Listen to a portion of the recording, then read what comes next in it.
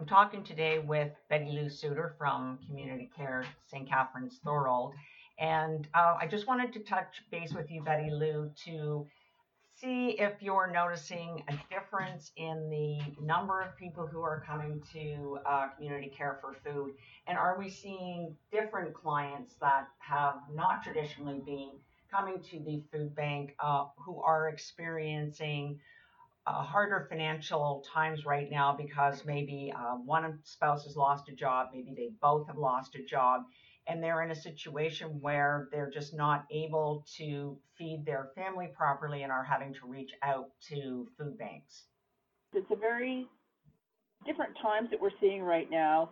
We have our tried and true clients that we've been supporting for many years, but we're seeing a bunch of new people who've never been here before, who are new to the system and coming in. And of course, we don't have the ability to process them as we have in the past.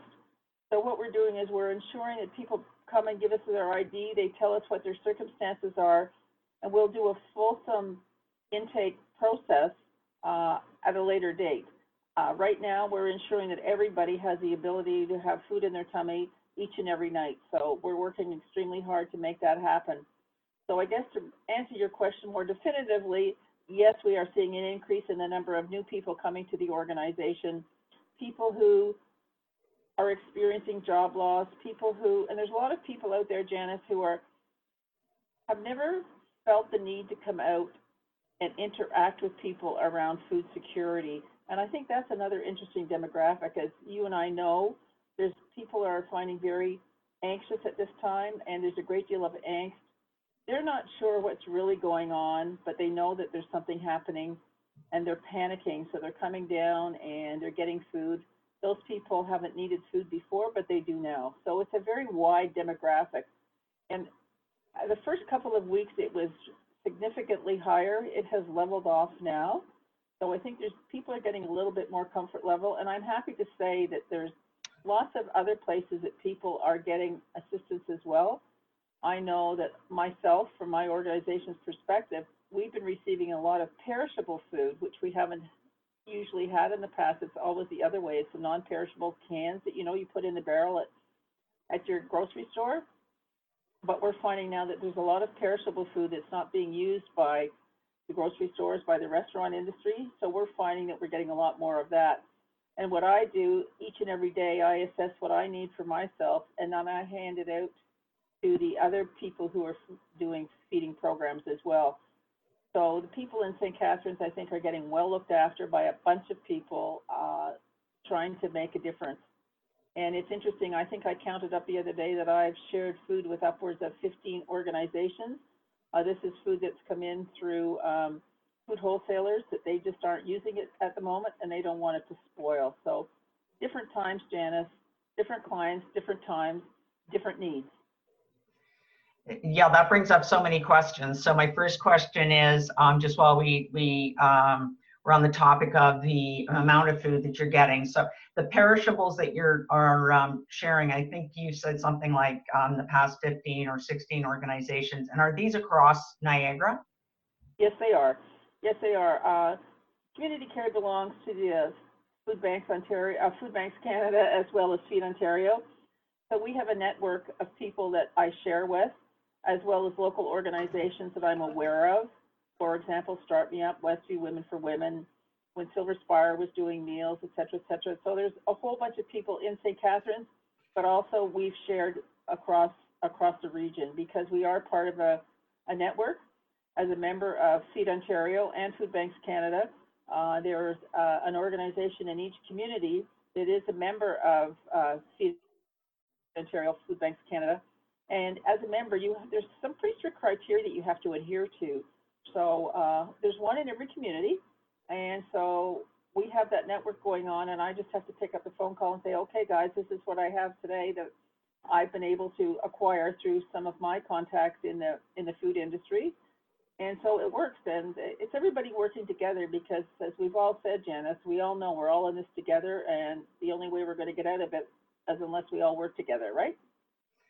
Absolutely, absolutely. And then so just on foods, because I know that you're getting a lot of perishable items, which is great. which I think is a little bit unusual because I know that the focus in generally with food banks is on the non-perishables because you can store that and you do have a way, the ability to say, I'm going to take in, this many jars of peanut butter, and then I can store those on my shelf and hand them out as needed. Peanut butter is one of the things that you've mentioned because you're not getting as many non-perishable items as you have in the past because people are shopping and sort of, I don't know, I think maybe they're going to the grocery store and they're shopping, and as they walk past the community care barrel, it's just not on our radar to put any food in there because we're thinking about food, food for ourselves. How often can we get to the grocery store, and so on. Oh, no, and that's quite true. And, it's interesting because there's some various programs that are trying to help us, like the United Way has a program with their COVID response, and we're trying to acquire peanut butter, and it's really difficult to get, and I have a supplier that I use when I need to purchase, and both of them, well, two of them actually, and both of them are challenged to find the peanut butter in any kind of volume. But I do have a wonderful donor who goes around the whole region and picks up a few jars of peanut butter here and there because, you don't want to be perceived as being a hoarder, and brings them in on Monday. So it's great, but peanut butter is a staple, and it's one of the ones that's really hard to come by. And, another one that was interesting this morning, I was out doing my shopping at 7 o'clock. I guess that tells you how old I am, but I was out there at 7 o'clock in the morning, and there was hardly any rice on the shelves, which I find really interesting. So that's one of the staples that people are relying on quite heavily right now, because it makes the meal stretch. And but the rice aisle was completely empty where I was anyway. So, what it will be like later on in the day, hopefully it would be more. But those are the things that are in short supply, and those are the things that help families stretch their food budgets, right? Yeah, and I think that it's every day. I went in and I wanted to buy flour last week, and I couldn't get any flour, and I couldn't get any chicken stock except for Thai food chicken stock and chicken stock with wine, and all I wanted to make was a nice hearty soup, and I wasn't able to get that. So and then some things they're restricting to 2 packages, and I don't know. We were talking yesterday, and the whole grocery shopping experience is a little bit different and angst-ridden, but that's a conversation for a whole other day. And I think you're quite right. I think the angst element to it adds to it, and it just exacerbates the situation. And certainly what we're seeing people coming up presenting to us. Now, they don't come in the building, but through our system, when they're coming to access food security, the anxiety level is extremely high. Extremely high. Yeah. So just to jump back to who's coming to community care. So that there are different people who you have not seen before, and I'm wondering if there are people out there. There must be a lot of people out there who have lost, one family member, spouse, the wife or the husband or the partner. One of them has lost a job, or even both of them have lost a job, and they've never been in a situation that where it was a precarious food situation, and they're having to go to some kind of a food bank for the first time. The 2 things. One, I would think, is that there's a lot of stigma that they would have to go through in realizing that they actually have to access that kind of service that they never thought they would ever have to do. So they're embarrassed. But do they even know where they can go to get food? So I think that people are probably in a situation where where do I don't have any rice and I need to stretch out the stew I'm making. I don't even know how to cope with that. Well, no, and I think, there's an element to that too, but I have to say that certainly in the media, through social media, there has been so much talk about people having the job laid off and how are they going to get through, and how, coming to the food bank to help you get through that. There's as much information being shared and as much welcoming advice to people that you can find, and numbers to call, et cetera, et cetera. And it's maybe the first phone call is difficult, but once they're here, I just got a wonderful letter from a gentleman saying that he hadn't been here in years, and he just felt that he had a few items come up in his life in the last 3 weeks that he had to address, and he said that he couldn't thank us enough for being there for him and not judging him. The fact that we'd helped him years ago, he got back on his feet, and now he had to come back.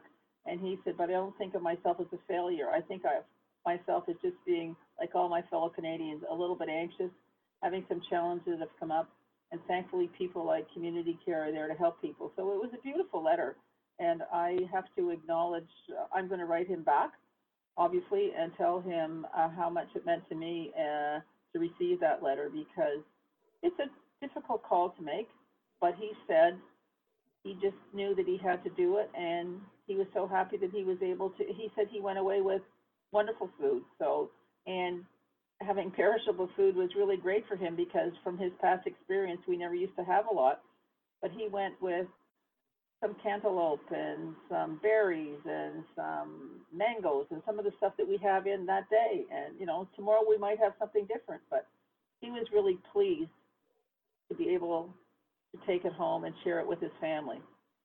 Yeah, I think that's a great message for people.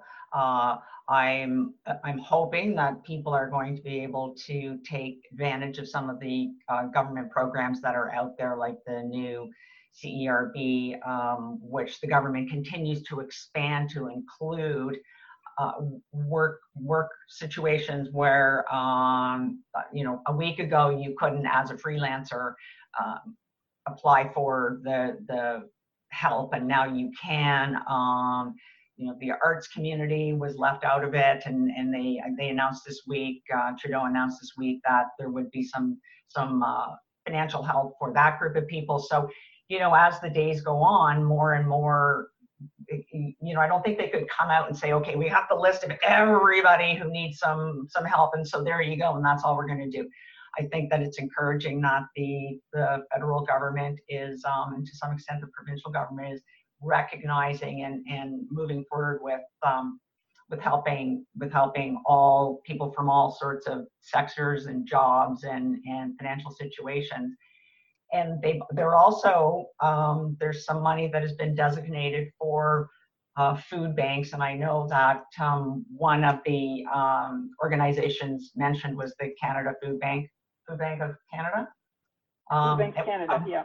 Yeah, which you're a member. So are you seeing something coming, some funding coming to St. Catharines and Community Care and the other organizations that provide food coming from that program that the government announced?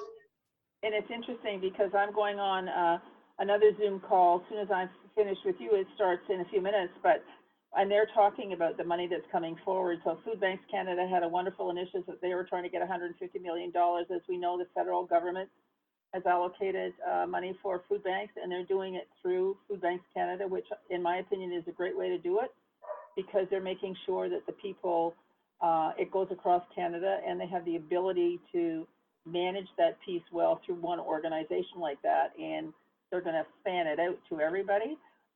So yes, there is money coming forward. We keep getting notifications. We keep getting updates on a daily basis, and which is all positive. And I have to acknowledge, I think I'm proud to be a Canadian and I'm proud to be a member of Ontario, resident of Ontario right now, just to see how the governments are working together. And certainly, they seem to be crossing party lines, and I think that that's really important. It's about the greater good for all, and it's wonderful to see.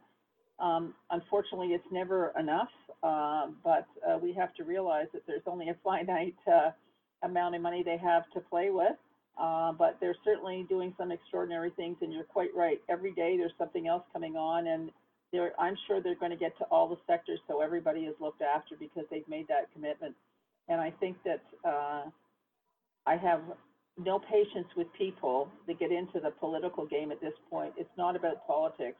It's about the greater good for all, and it's about making a difference, how we can work together to make everybody get to the other side of this horrific pandemic, and how to get our lives back in order to live a normal and full life that we've enjoyed for so many years.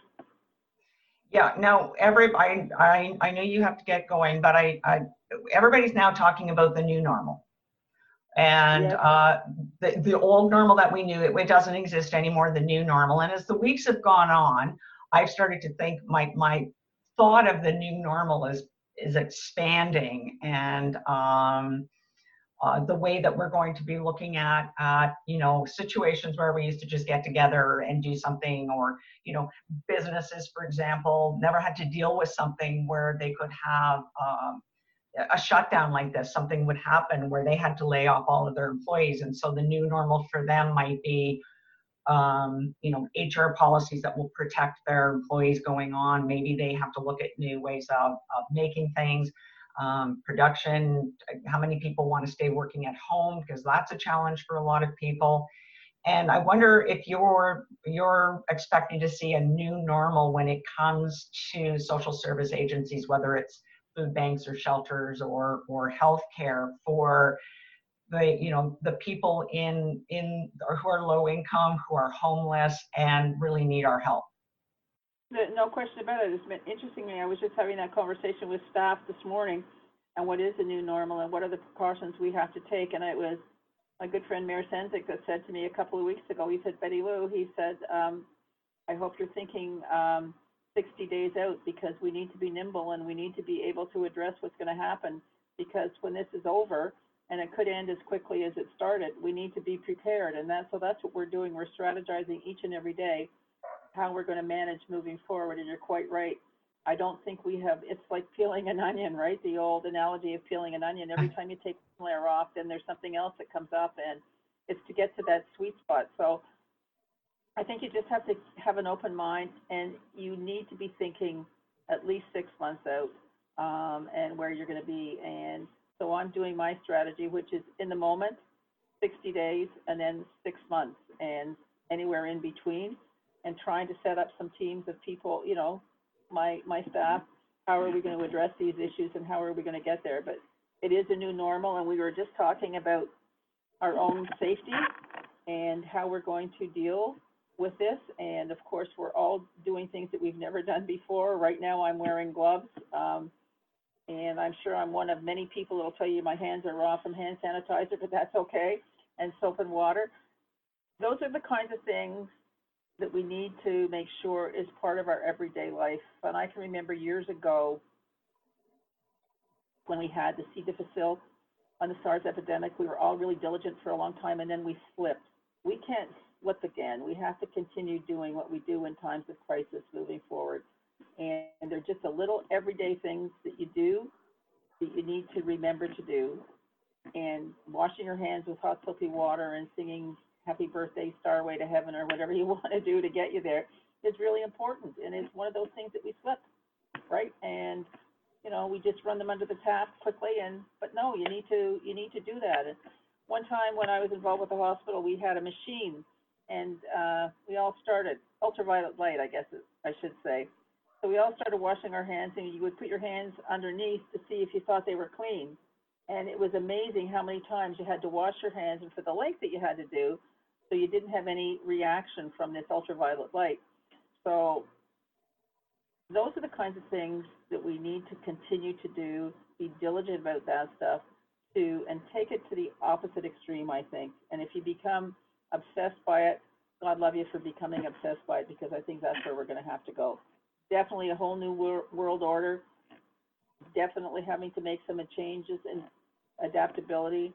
And I think that you have to realize that you have to be nimble, and you have to have an open mind, and you have to look to the future, because we will get through this, but we have to do it with an informed decision moving forward, and we have to come up with a strong strategy to get back to where we were. And how long is that going to take? So do you still have volunteer opportunities? Because I know you're locked down.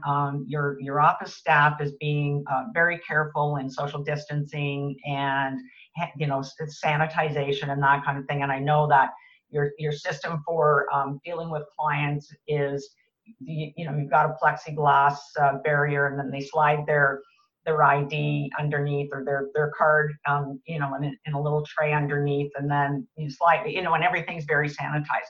Is there an opportunity for people to volunteer?